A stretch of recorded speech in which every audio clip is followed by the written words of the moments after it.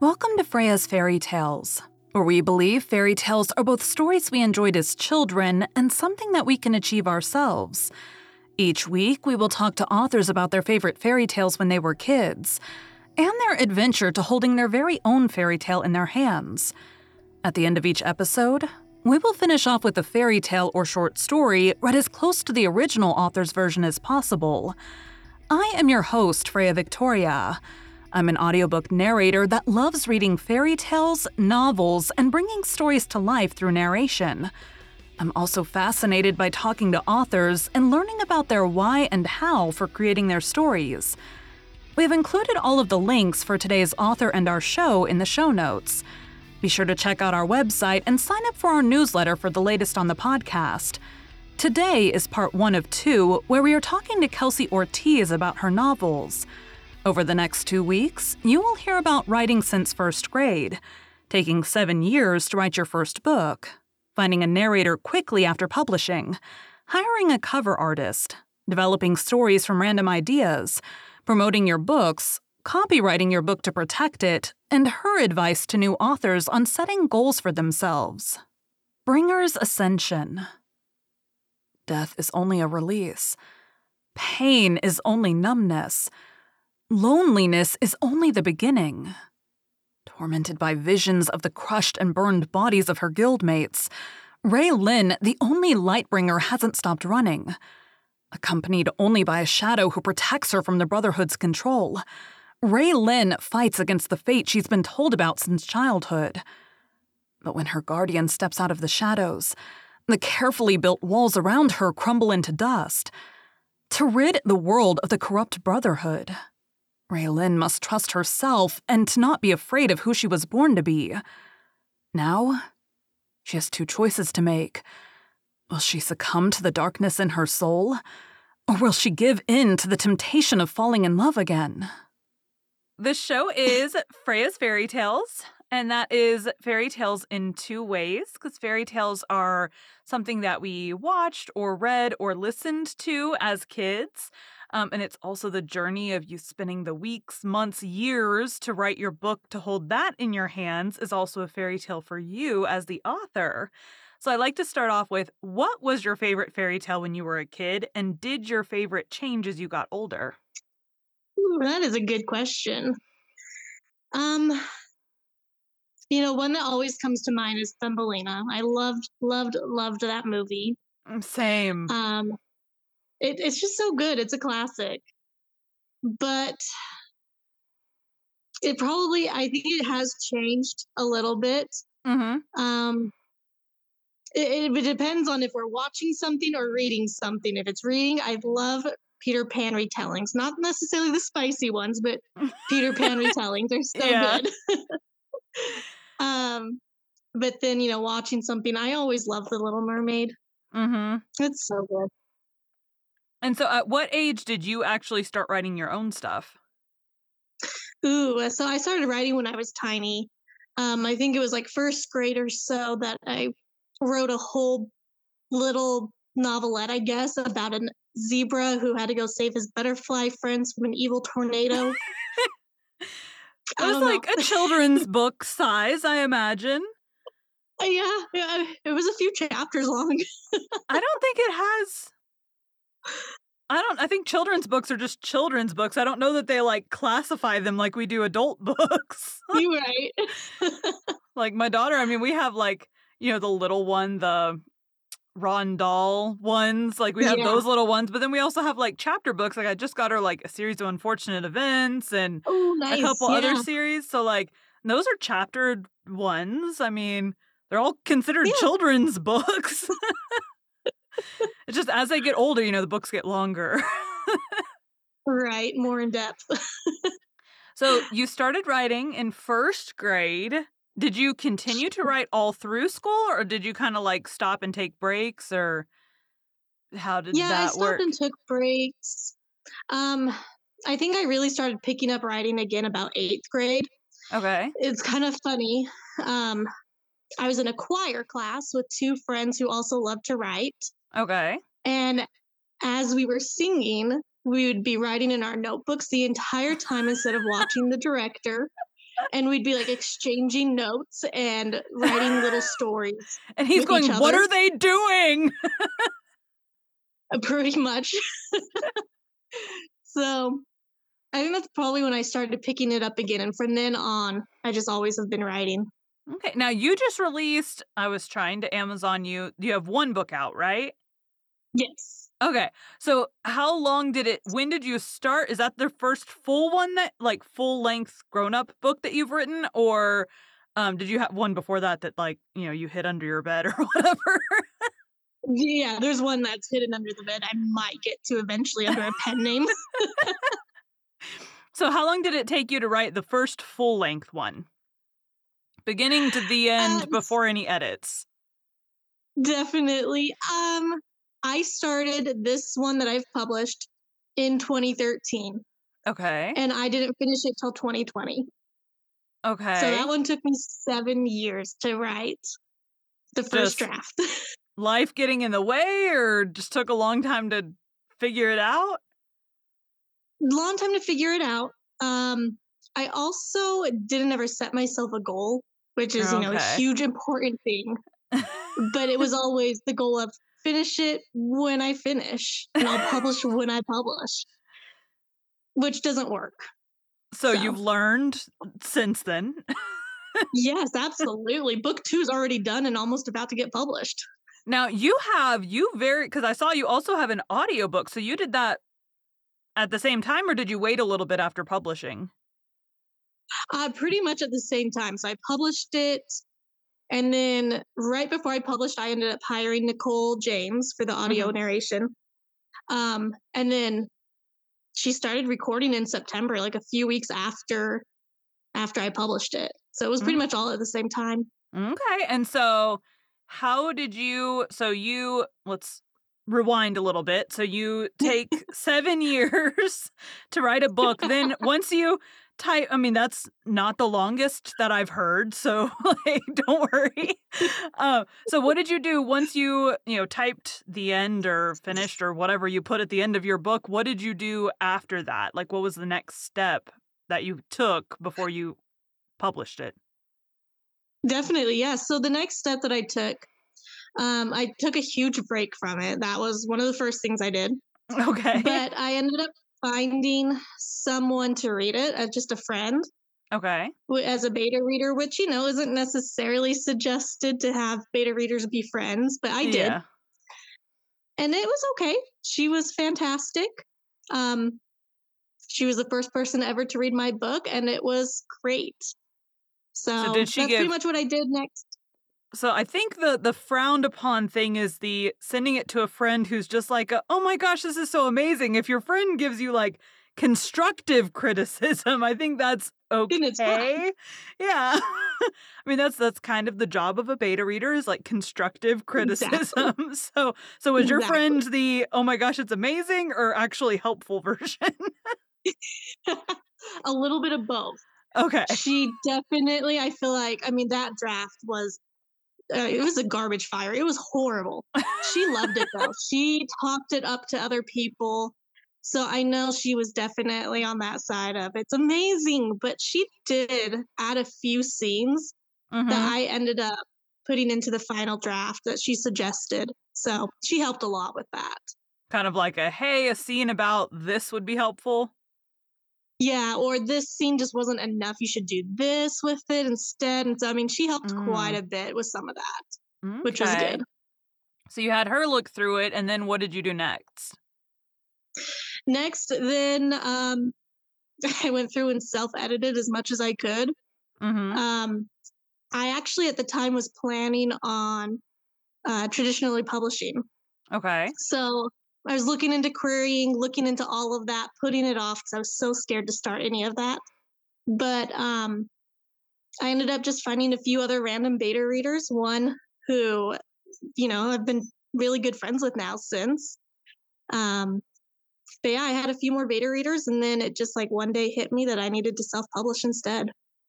So did you ever end up querying? No. Yeah, honestly, I'm, like, looking at my own stuff, and I'm like, I think I'd be okay if a publisher came to me, but, like, I don't wanna go through all the time and effort of the querying process. Exactly. Like, it It's a sounds like lot. I have a lot already going on, like, that just sounds like too many things. It's a lot. Kudos to people who do it, honestly. Yeah. So you decided to self-publish. Where did you get, like, you had beta readers go through it? Did you have an editor also go through it, or do you use them kind of as your editors?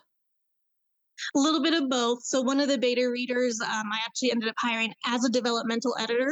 Okay. This was her first book to ever do it. So she's brand new to the field, but she did a really good job. And then after I had her, few more beta readers, that she went back through it again. She probably went through that book a good 7 or 8 times. I felt so bad for her. So the only people that know it She did better good. than you are her and your narrator. Absolutely. I go to her for questions in book 2. I'm like, okay, now this character in book 1, did they do this? And she's like, no, Kelsey. She pulls out her notes and she's like, okay, this is what. Hey, It's like, that oh is my gosh, helpful. it is. So you did that. How did you do your cover? So I mean, Googled, Facebook. I joined so many cover Facebook groups and I'm still in all of them. Mhm. But there was one cover artist who I saw this most beautiful, vibrant, like a butterfly garden fantasy scene. Okay. And though that cover never would fit my genre, like my dark contemporary genre, Mhm. um, I was obsessed with that cover and I wanted to buy it outright. And so I Okay. ended up hiring that artist. Um, and yeah, that's kind of just how I ended up finding her, is because that cover just spoke to me. Even though I never got it, another author bought it from Oh, before I could. no. Have they published their book? Do you know? Yes, I believe that first one is now published, Okay. and I yes, I just know, like, there's some things, like, I'll audition for an audiobook, and then I'll get noticed, like, someone else got it, and then I'll come across, like, it'll be one of my narrator friends on it, TikTok, and I'm like, "Oh, hey, no wonder I lost out because 'cause they're amazing." It's like, it's part of the job. right. So Ugh. so you find the perfect cover artist and have your cover made. Did you, like, since you decided not to query, I'm guessing you kind of figured out, was it more Facebook groups that helped you actually get it published, like, up in all the locations to sell? Like, how did you go about that process? Yeah, so it was actually a Facebook group, specifically a messenger group that I ended up joining. Okay. That I've become insanely close with all the authors. I think there's only like 12 or 13 of us in this messenger group, Okay. but I joined last June ish, Okay. thereabouts. And I mean, we talk every day, or they talk every day. I chime in once or twice a week. I feel like that's how I But am with, like, Discords. It's like, I'll chime in, like, when I think about, like, "Oh, you haven't been on Discord in a while." they're the ones that really steered me. Okay. So I'm guessing you have people of varying publishing Yes. status in that group. Yes. So where do the ideas for your stories come from? So for this one, it started with just a simple idea of a girl being tossed around like a chess piece, Mhm. and being thrown into a game.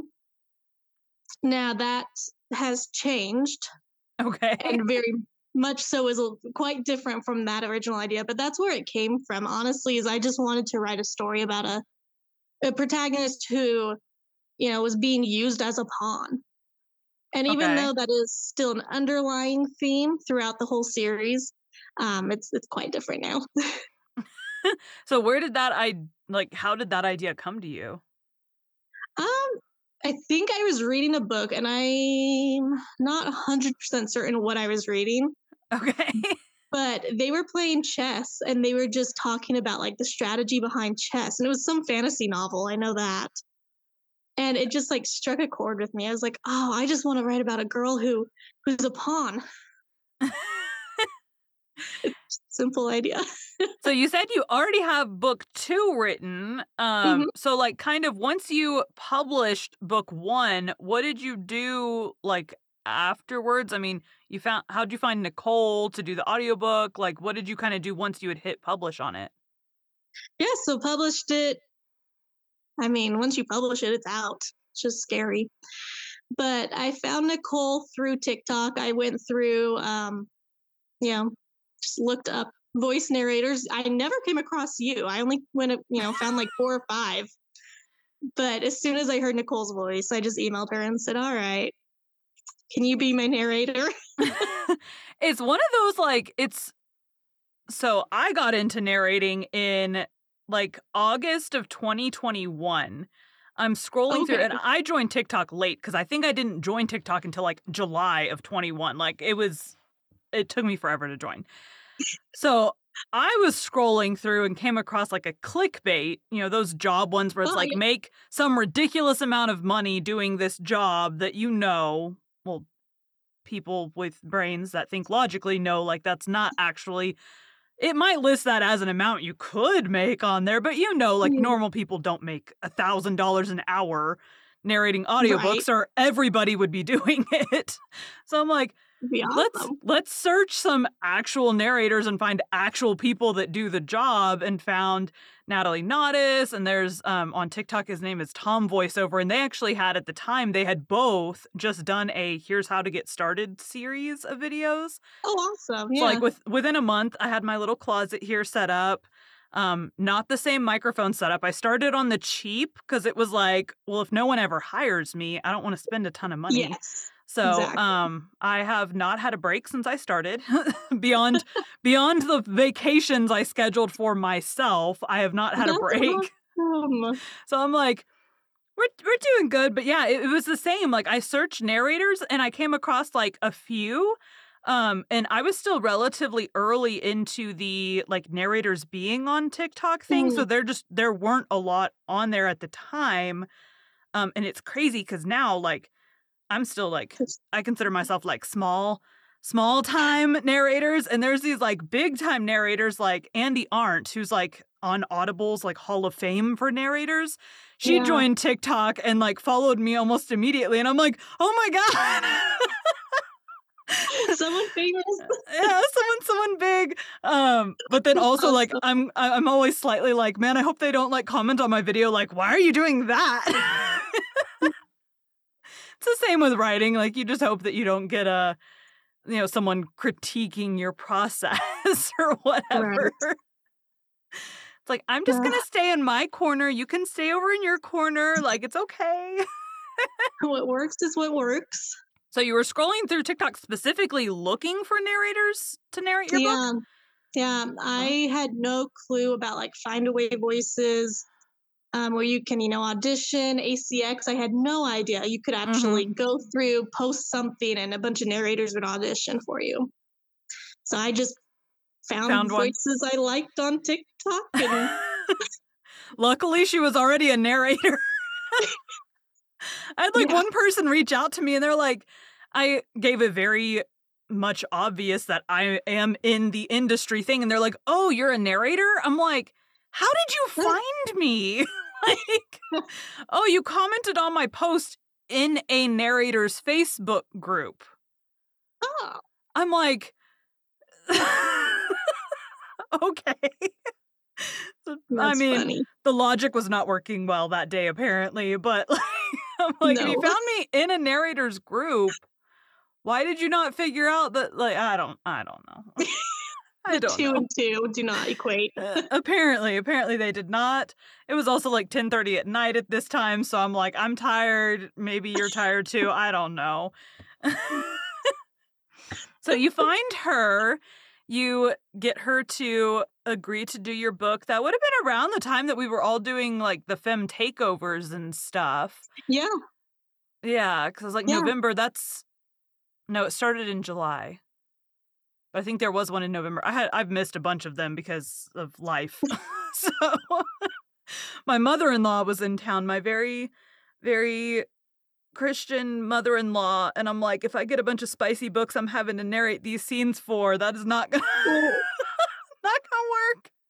I oh, think at the time, though, I was narrating an erotica in my closet while she's staying with us, so I'm like, oops. that's awesome. I'm like, just don't ask questions. She knows I narrate. My entire family knows that I narrate. I do not narrate under my legal name. This is not under my legal name. I'm like, we will separate things so that they never Yes, know. exactly. Same with books. Same with books. I separate those out.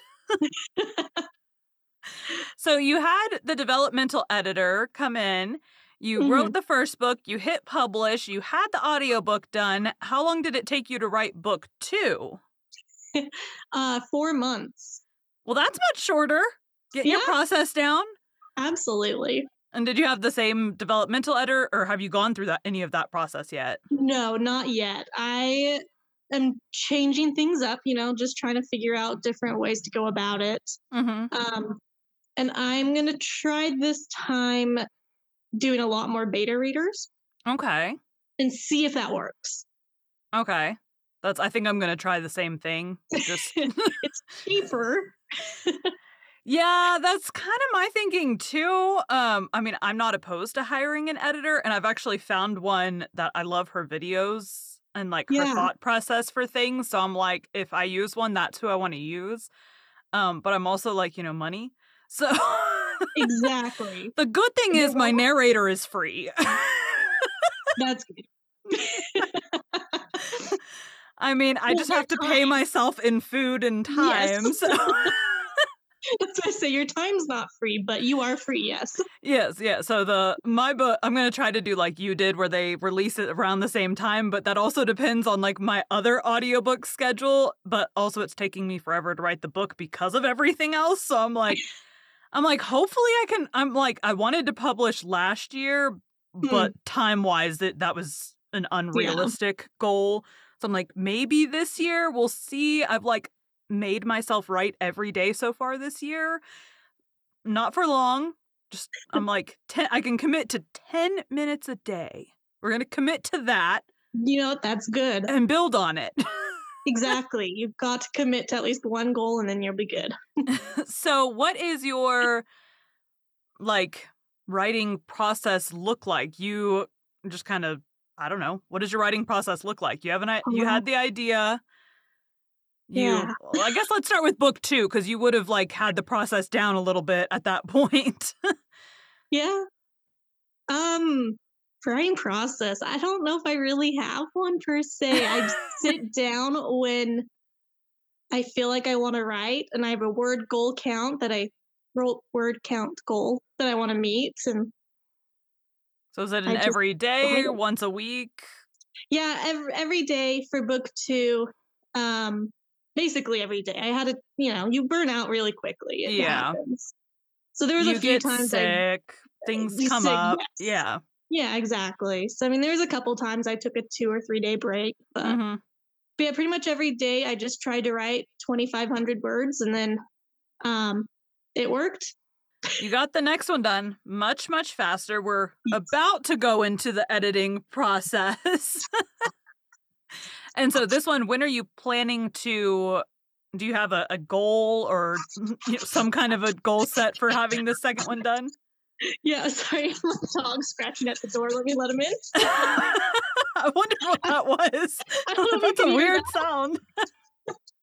He, he wants in. All right. But yeah, I'm hoping to have that published by the end of May. Okay, so about what, 8 months between books? Yeah, they're about. Okay. And you already have Nicole on standby? Yes. She knows she's hired for book 2. I don't know if I'll be able to get it out as quickly though this time. Okay. So Well, she's been pretty steadily busy, it seems. so busy, back to back. I love watching like the voiceover and the narrators and all that, like their videos of them doing it. Even the Yeah. authors, like I come across authors doing lives with like, them just like basically group writing with all their their author friends. Yep. done that a few times. So what are you doing to promote your book at this time? Mostly TikTok. Right. Just because book talk, is fabulous. Mm-hmm. Um, but I've been going through the last 2 weeks Mm-hmm. a 5-day author Amazon ad challenge. Okay. So I'm really learning a lot in depth about Amazon ads, surprising by how complex they actually are. So that's basically it. TikTok and Amazon ads. Well, I feel like so your book is exclusively on Amazon, right? As of right now, yes. Okay. Minus the audiobook, of course. I mean, I feel like so I've done not book advertising yet, obviously, but I've done like podcast advertising and like I feel like Facebook ads used to be the go-to, but now there's so many like getting Yeah. hits on usually like people would comment on my podcast videos and it would be like rude people all the time. And I'm Oh, like, really? Be like, gosh, you sound so like robotic or gosh, like basically they just don't like my style of narrating. And I'm like, well, go somewhere else. Like, you yeah. don't have to leave a rude comment. Oh my goodness. Now, for some, like, have you read through your reviews? Yeah. I don't have very many, so yes. And are you one that takes them constructively or gets a little offended? It depends. It depends the type of review. The Mm, lowest I've gotten is 3 stars, which isn't that's bad. that's pretty good. Yeah, so far I'm only at 22 reviews, so I mean it's really not bad. But one review, one thing that I don't take too well is when someone says my writing just outright sucks. Mm, Like that. I mean, this is like my new career, right? Like that hurts a yeah. little bit. Critiquing the story, critiquing the characters, critiquing anything like that, I'm totally fine with. The book Mhm. wasn't for them, that's totally fine. Yeah. But yeah, one of the reviews did say she was like, I just did not like the writing style at all. It just was horrible. And I was like, That's also pretty, depending on, if they only like, thriller books or if they only like, nonfiction books and they stumble into a fantasy. Yeah, that's going to be the not a style's good really different. style for them. Yeah, I've had a couple audiobooks where I got like, it would be like one, like literally the day it came out, it got returned.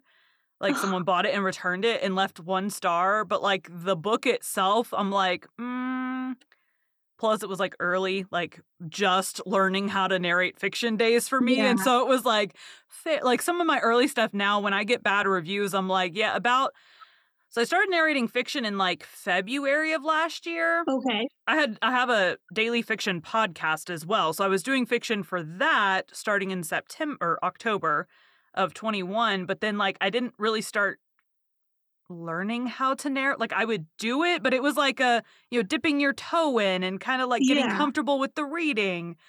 So I started like actual putting, audiobooks onto Audible in February of last year. And so, like, some of my early stuff, I would say the summer is about when I finally hit my, like, okay, now you're an actual narrator The groove. groove. Yeah. Yeah. And so, like, anything prior to, and now there's one book that I did, and there's one, it was like my second or third book. And that one I did a really good job on. And, like, the other ones, I'm like, why were they so, like, weird compared to that one? But, I mean, it is what it is. I'm not gonna go back and re-record everybody's book for a Right. year. Oh But, my like, gosh, that would be horrible. I listened back to some of the early stuff, though, and I'm just like, when I get a bad review on it, I'm like, "Fair." Like, I didn't know what I was doing. Nowadays, I'm like, "Man, I did an awesome job. Why didn't you like it?" But the reviews now are less mean. They're more That's like, good. this narrator's just it's ones that it's just I'm not their style, and that's okay. Yeah. Or I'll do a duet, like a dual POV by myself, and they don't like that I wasn't a male for the male chapters. I'm like, well, you know what? Author paid me on royalty share, and you can't split that Yeah. 3 ways. So, Yeah. anyways. I try not to. Some of them I just laugh at, and I've gotten like some on the podcast and stuff that I just laugh at some of them, and my husband will be cracking up because I'm just like, really? I had one. I think it was for this. No. It was the fiction podcast. So I was doing The Life and Adventures of Santa Claus, which is by L. Frank Baum. And Okay. it's a super cool story. It's like, he's the guy that wrote Wizard of Oz. And so it's like a story about like, it starts with like Santa as a baby and like these like fairies and elves have to take care of him. And it's like his life growing up to being old Yeah. and then making him immortal. And there's one part where he's describing like how he makes the reindeer harnesses. And it's like I'm describing how to make a reindeer harness. So like you're not going to get this nice fantasy flowing prose with it. It's leather harness for Yeah. God's sakes.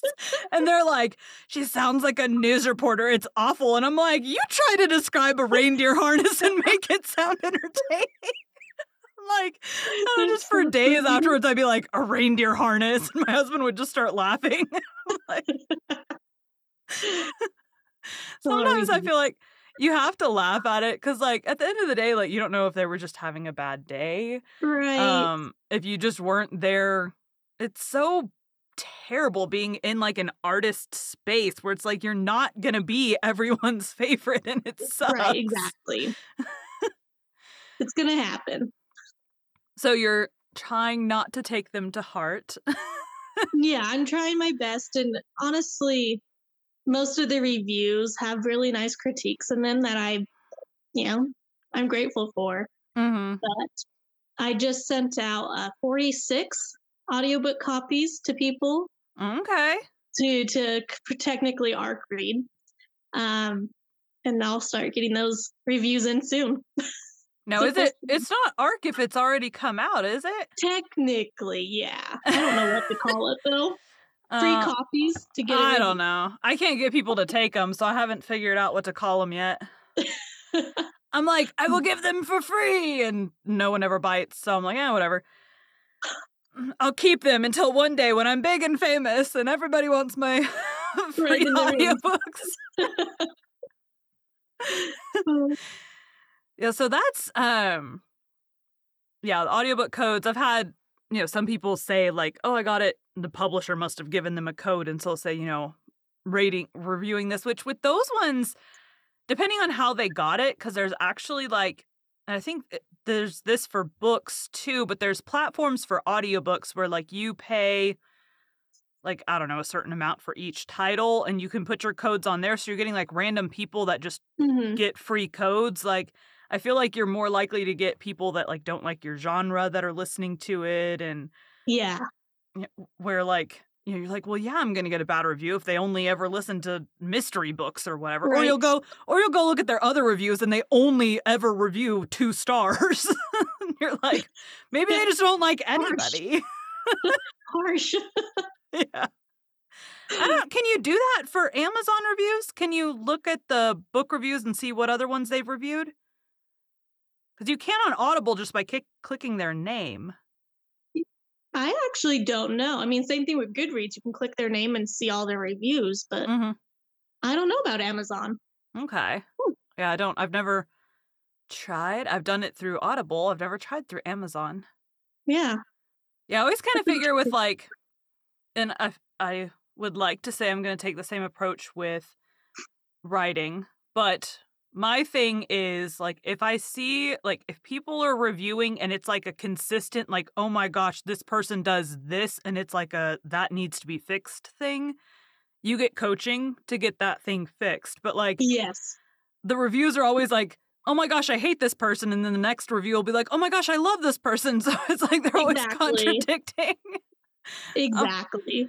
But like with writing, so narrating, you're looking for like they're boring or I'm awful at accents, so I don't try. So like one of my bad reviews is they were like, I wish she would have done accents. And I'm like, no, you don't. No, you don't. They would have been awful and you would not have liked that either. So things to work on this year. So like for books, I would like to say I would take the same approach, like look for a consistent Yeah, One person saying, I don't like her writing style, that's one person's opinion. Everybody exactly. saying, this is a terribly written book. Then that might be something to consider. That's when you take it down and you send it to another editor to look it Yes. over. Or more beta readers or whatever. Kelsey liked Thumbelina growing up. Thumbelina is a literary novel bedtime story fairy tale written by the famous Danish author Hans Christian Andersen, first published by C.A. Reitzel on 16 December 1835 in Copenhagen, Denmark, with The Naughty Boy and The Traveling Companion, in the second installment of fairy tales told for children.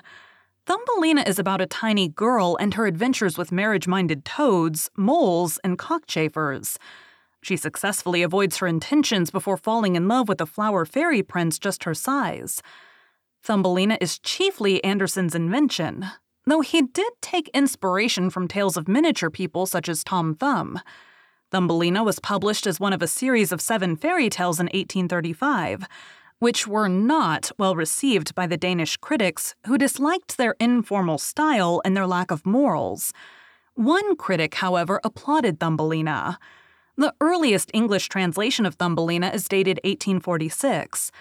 The tale has been adapted to various media, including television, drama, and animated film.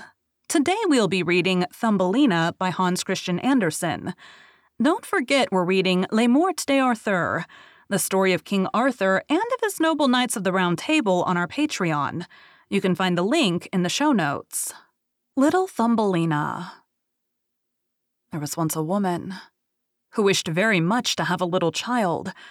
She went to a fairy and said, I should so very much like to have a little child. Can you tell me where I can find one? Oh, that can be easily managed, said the fairy. Here is a barley corn. It is not exactly of the same sort as those which grow in the farmer's fields, and which the chickens eat. Put it into a flower pot and see what will happen.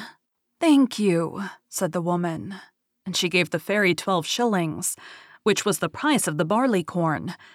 Then she went home and planted it, and there grew up a large, handsome flower, somewhat like a tulip in appearance, but with its leaves tightly closed as if it were still a bud. It is a beautiful flower, said the woman, and she kissed the red and golden-colored petals, and as she did so, the flower opened, and she could see that it was a real tulip. But within the flower, upon the green velvet stamens, sat a very delicate and graceful little maiden. She was scarcely half as long as a thumb, and they gave her the name of Little Thumb or Thumbelina, because she was so small. A walnut shell elegantly polished served her for a cradle. Her bed was formed of blue-violet leaves with a rose leaf for a counterpane. Here she slept at night. But during the day, she amused herself on a table, where the peasant wife had placed a plate full of water. Round this plate were wreaths of flowers with their stems in the water, and upon it floated a large tulip leaf, which served the little one for a boat. Here she sat and rowed herself from side to side, with 2 oars made of white horsehair. It was a very pretty sight. Thumbelina could also sing so softly and sweetly that nothing like her singing had ever before been heard. One night while she lay in her pretty bed, a large, ugly, wet toad crept through a broken pane of glass in the window and leapt right upon the table where she lay sleeping under her rose-leaf quilt. "What a pretty little wife this would make for my son," said the toad, and she took up the walnut shell in which Thumbelina lay asleep and jumped through the window with it into the garden. In the swampy margin of a broad stream in the garden lived the toad with her son. He was uglier even than his mother, and when he saw the pretty little maiden in her elegant bed, he could only cry, "Croak, croak, croak." "Don't speak so loud, or she will wake," said the toad, "and then she might run away, for she is as light as a swan's down. We will place her on one of the water lily leaves out in the stream. It will be like an island to her. She is so light and small, and then she cannot escape. And while she's there, we will make haste and prepare the stateroom under the marsh in which you are to live when you are married."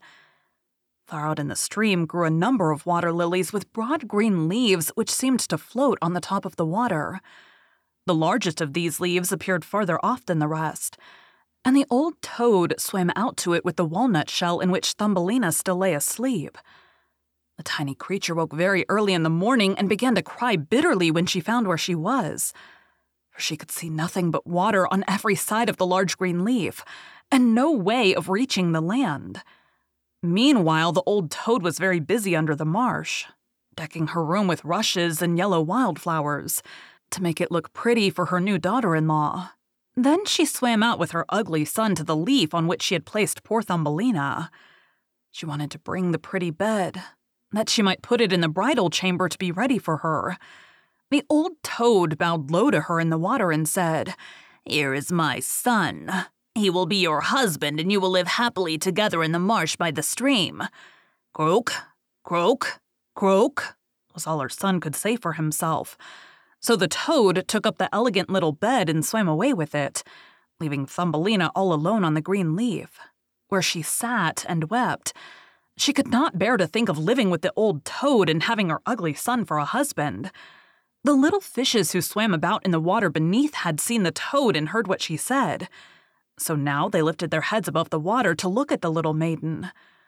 As soon as they caught sight of her, they saw she was very pretty, and it vexed them to think that she must go and live with the ugly toads.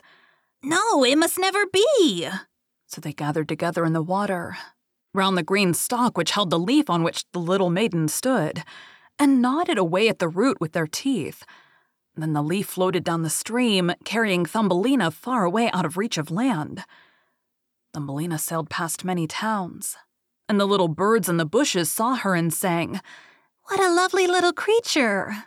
So the leaf swam away with her farther and farther, till it brought her to other lands. A graceful little white butterfly constantly fluttered round her, and at last alighted on the leaf. The little maiden pleased him, and she was glad of it, for now the toad could not possibly reach her, and the country through which she sailed was beautiful, and the sun shone upon the water till it glittered like liquid gold. She took off her girdle and tied one end of it round the butterfly, fastening the other end of the ribbon to the leaf, which now glided on much faster than before, taking Thumbelina with it as she stood. Presently a large cockchafer flew by. The moment he caught sight of her, he seized her round her delicate waist with his claws and flew with her into a tree. The green leaf floated away on the brook, and the butterfly flew with it, for he was fastened to it and could not get away. Oh, how frightened Thumbelina felt when the cockchafer flew with her to the tree, but especially was she sorry for the beautiful white butterfly which she had fastened to the leaf. For if he could not free himself, he would die of hunger. But the cockchafer did not trouble himself at all about the matter. He seated himself by her side, on a large green leaf, gave her some honey from the flowers to eat, and told her she was very pretty, though not in the least like a cockchafer. After a time, all the cockchafers who lived in the tree came to pay Thumbelina a visit. They stared at her, and then the young lady cockchafers took up their feelers and said, "She has only 2 legs. How ugly that looks." "She has no feelers," said another. "Her waist is quite slim. Pooh, she is like a human being." "Oh, she is ugly," said all the lady cockchafers. The cockchafer who had run away with her believed all the others when they said she was ugly. He would have nothing more to say to her, and told her she might go where she liked. Then he flew down with her from the tree and placed her on a daisy. And she wept at the thought that she was so ugly that even the cockchafers would have nothing to say to her. And all the while she was really the loveliest creature that one could imagine, and as tender and delicate as a beautiful rose leaf. During the whole summer, poor little Thumbelina lived quite alone in the wide forest. She wove herself a bed with blades of grass and hung it up under a broad leaf to protect herself from the rain. She sucked the honey from the flowers for food and drank the dew from their leaves every morning. So passed away the summer and the autumn. And then came the winter, the long, cold winter. All the birds who had sung to her so sweetly had flown away, and the trees and the flowers had withered, The large shamrock under the shelter of which she had lived was now rolled together and shriveled up. Nothing remained but a yellow, withered stalk. She felt dreadfully cold, for her clothes were torn, and she was herself so frail and delicate that she was nearly frozen to death. It began to snow, too, and the snowflakes, as they fell upon her, were like a whole shovelful falling upon one of us, for we are tall. But she was only an inch high. She wrapped herself in a dry leaf, but it cracked in the middle and could not keep her warm, and she shivered with cold. Near the wood in which she had been living was a large cornfield, but the corn had been cut a long time. Nothing remained but the bare, dry stubble, standing up out of the frozen ground. It was to her like struggling through a large wood. Oh, how she shivered with the cold. She came at last to the door of a field mouse, who had a little den under the corn stubble. There dwelt the field mouse in warmth and comfort, with a whole roomful of corn, a kitchen, and a beautiful dining room. Poor Thumbelina stood before the door, just like a little beggar girl, and asked for a small piece of barley corn, for she'd been without a morsel to eat for 2 days. "You poor little creature," said the field mouse, for she was really a good old mouse. "Come into my warm room and dine with me." She was pleased with Thumbelina, so she said, "You are quite welcome to stay with me all the winter if you like, but you must keep my rooms clean and neat and tell me stories, for I shall like to hear them very much." And Thumbelina did all that the field mouse asked her, and found herself very comfortable. "We shall have a visitor soon," said the field mouse one day. "My neighbor pays me a visit once a week. He's better off than I am. He has large rooms and wears a beautiful black velvet coat. If you could only have him for a husband, you would be well provided for indeed. But he is blind, so you must tell him some of your prettiest stories." Thumbelina did not feel at all interested about this neighbor, for he was a mole. However, he came and paid his visit, dressed in his black velvet coat. "He is very rich and learned, and his house is 20 times larger than mine," said the field mouse. He was rich and learned, no doubt, but he always spoke slightingly of the sun and the pretty flowers, because he had never seen them. Thumbelina was obliged to sing him "Ladybird, Ladybird, Fly Away Home," and many other pretty songs. And the mole fell in love with her because she had so sweet a voice, but he said nothing yet, for he was very prudent and cautious. A short time before, the mole had dug a long passage under the earth, which led from the dwelling of the field mouse to his own, and here she had permission to walk with Thumbelina whenever she liked. But he warned them not to be alarmed at the sight of a dead bird which lay in the passage. It was a perfect bird, with a beak and feathers, and could not have been dead long. It was lying just where the mole had made his passage. The mole took in his mouth a piece of phosphorescent wood, which glittered like fire in the dark. Then he went before them to light them through the long, dark passage. When they came to the spot where the dead bird lay, the mole pushed his broad nose through the ceiling, so that the earth gave way and the daylight shone into the passage. In the middle of the floor lay a swallow, his beautiful wings pulled close to his sides, his feet and head drawn up under his feathers. The poor bird had evidently died of the cold. It made little Thumbelina very sad to see it. She did so love the little birds. All the summer they had sung and twittered for her so beautifully. But the mole pushed it aside with his crooked legs and said, "He will sing no more now. How miserable it must be to be born a little bird. I'm thankful that none of my children will ever be birds, for they can do nothing but cry tweet tweet and must always die of hunger in the winter." "Yes, you may well say that as a clever man," exclaimed the field mouse. "What is the use of his twittering if when winter comes he must either starve or be frozen to death? Still, birds are very high-bred." Thumbelina said nothing. But when the 2 others had turned their backs upon the bird, she stooped down and stroked aside the soft feathers which covered his head, and kissed the closed eyelids. "Perhaps this was the one who sang to me so sweetly in the summer," she said, "and how much pleasure it gave me. You dear, pretty bird." The mole now stopped up the hole through which the daylight shone, and then accompanied the ladies home. But during the night, Thumbelina could not sleep, So she got out of bed and wove a large, beautiful carpet of hay. She carried it to the dead bird and spread it over him, with some down from the flowers which she had found in the field mouse's room. It was as soft as wool, and she spread some of it on each side of the bird, so that he might lie warmly in the cold earth. "Farewell, pretty little bird," said she. "Farewell. Thank you for your delightful singing during the summer, when all the trees were green and the warm sun shone upon us." Then she laid her head on the bird's breast.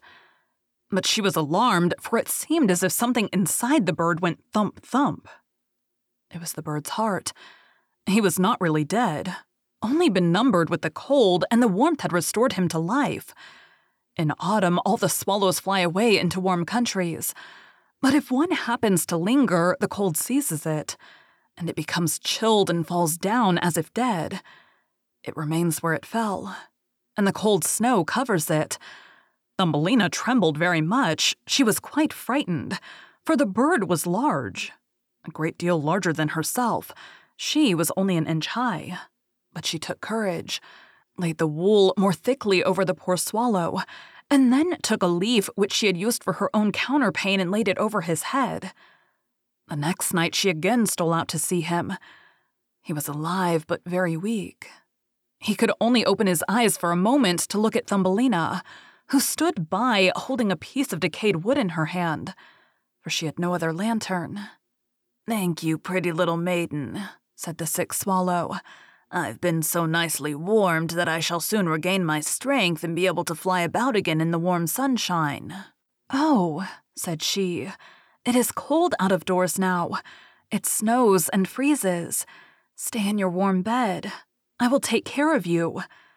She brought the swallow some water in a flower leaf, and after he had drunk, he told her that he had wounded one of his wings in a thorn bush, and could not fly as fast as the others, who were soon far away on their journey to warm countries.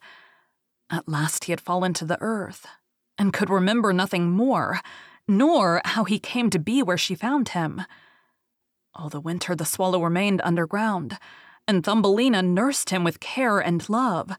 She did not tell either the mole or the field mouse anything about it, for they did not like swallows. Very soon the springtime came, and the sun warmed the earth. Then the swallow bade farewell to Thumbelina, and she opened the hole in the ceiling which the mole had made. The sun shone in upon them so beautifully that the swallow asked her if she would go with him. She could sit on his back, he said, and he would fly away with her into the green woods. But she knew it would grieve the field mouse if she left her in that manner, so she said, "No, I cannot." "Farewell, then. Farewell, you good, pretty little maiden," said the swallow, and he flew out into the sunshine. Thumbelina looked after him, and the tears rose in her eyes. She was very fond of the poor swallow. "Tweet, tweet," sang the bird, as he flew out into the green woods, and Thumbelina felt very sad. She was not allowed to go out into the warm sunshine. The corn, which had been sowed in the field over the house of the field mouse, had grown up high into the air and formed a thick wood to Thumbelina, who was only an inch in height. "You are going to be married, little one," said the field mouse. "My neighbor has asked for you. What good fortune for a poor child like you. Now we will prepare your wedding clothes. They must be woolen and linen. Nothing must be wanting when you are the wife of the mole." Thumbelina had to turn the spindle, and the field mouse hired 4 spiders who were to weave day and night. Every evening the mole visited her and was continually speaking of the time when the summer would be over. Then he would keep his wedding day with Thumbelina. But now the heat of the sun was so great that it burned the earth and made it hard like stone. As soon as the summer was over, the wedding should take place. But Thumbelina was not at all pleased, for she did not like the tiresome mole. Every morning when the sun rose, and every evening when it went down, she would creep out at the door, and as the wind blew aside the ears of corn so that she could see the blue sky, she thought how beautiful and bright it seemed out there, and wished so much to see her dear friend, the swallow, again. But he never returned, for by this time he had flown far away into the lovely green forest. When autumn arrived, Thumbelina had her outfit quite ready, and the field mouse said to her, "In 4 weeks, the wedding must take place." Then she wept and said she would not marry the disagreeable mole. "Nonsense," replied the field mouse. "Now don't be obstinate, or I shall bite you with my white teeth. He's a very handsome mole. The queen herself does not wear more beautiful velvets and furs. His kitchens and cellars are quite full. You ought to be very thankful for such good fortune."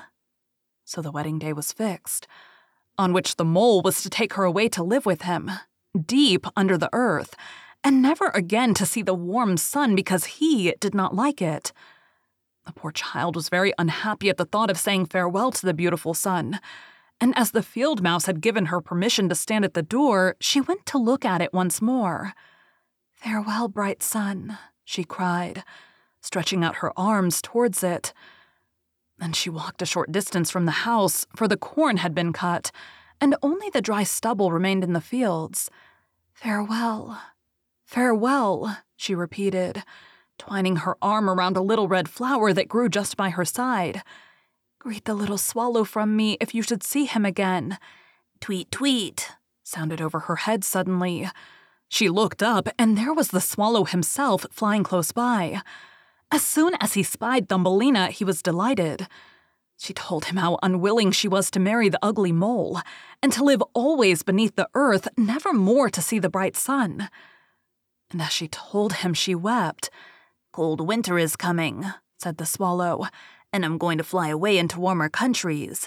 Will you go with me? You can sit on my back and fasten yourself on with your sash. Then we can fly away from the ugly mole and his gloomy rooms. Far away, over the mountains, into warmer countries where the sun shines more brightly than here, where it is always summer and the flowers bloom in greater beauty. Fly now with me, dear little one. You saved my life when I lay frozen in that dark, dreary passage." "Yes, I will go with you," said Thumbelina, and she seated herself on the bird's back, with her feet on his outstretched wings, and tied her girdle to one of his strongest feathers. The swallow rose in the air and flew over the forest and over sea, high above the highest mountains covered with eternal snow. Thumbelina would have been frozen in the cold air, but she crept under the bird's warm feathers, keeping her little head uncovered so that she might admire the beautiful lands over which they passed. At length they reached the warm countries, where the sun shines brightly, and the sky seems so much higher above the earth. Here on the hedges and by the wayside grew purple, green, and white grapes. Lemons and oranges hung from trees in the fields, and the air was fragrant with myrtles and orange blossoms. Beautiful children ran along the country lanes, playing with large gay butterflies, and as the swallow flew farther and farther, every place appeared still more lovely. At last they came to a blue lake, and by the side of it, shaded by trees of the deepest green, stood a palace of dazzling white marble, built in the olden times. Vines clustered round its lofty pillars, and at the top were many swallows' nests. And one of these was the home of the swallow who carried Thumbelina. "This is my house," said the swallow, "but it would not do for you to live there. You would not be comfortable. You must choose for yourself one of those lovely flowers, and I will put you down upon it, and then you shall have everything that you can wish to make you happy." "That will be delightful," she said, and clapped her little hands for joy. A large marble pillar lay on the ground, which in falling had broken into 3 pieces. Between these pieces grew the most beautiful large white flowers. So the swallow flew down with Thumbelina and placed her on one of the broad leaves. But how surprised she was to see in the middle of the flower a tiny little man, as white and transparent as if he had been made of crystal. He had a gold crown on his head, and delicate wings at his shoulders, and was not much larger than was she herself. He was the angel of the flower, for a tiny man and a tiny woman dwell in every flower, and this was the king of them all. "Oh, how beautiful he is," whispered Thumbelina to the swallow. The little prince was at first quite frightened at the bird, who was like a giant compared to such a delicate little creature as himself. But when he saw Thumbelina, he was delighted, and thought her the prettiest little maiden he had ever seen. He took the gold crown from his head and placed it on hers, and asked her name and if she would be his wife and queen over all the flowers.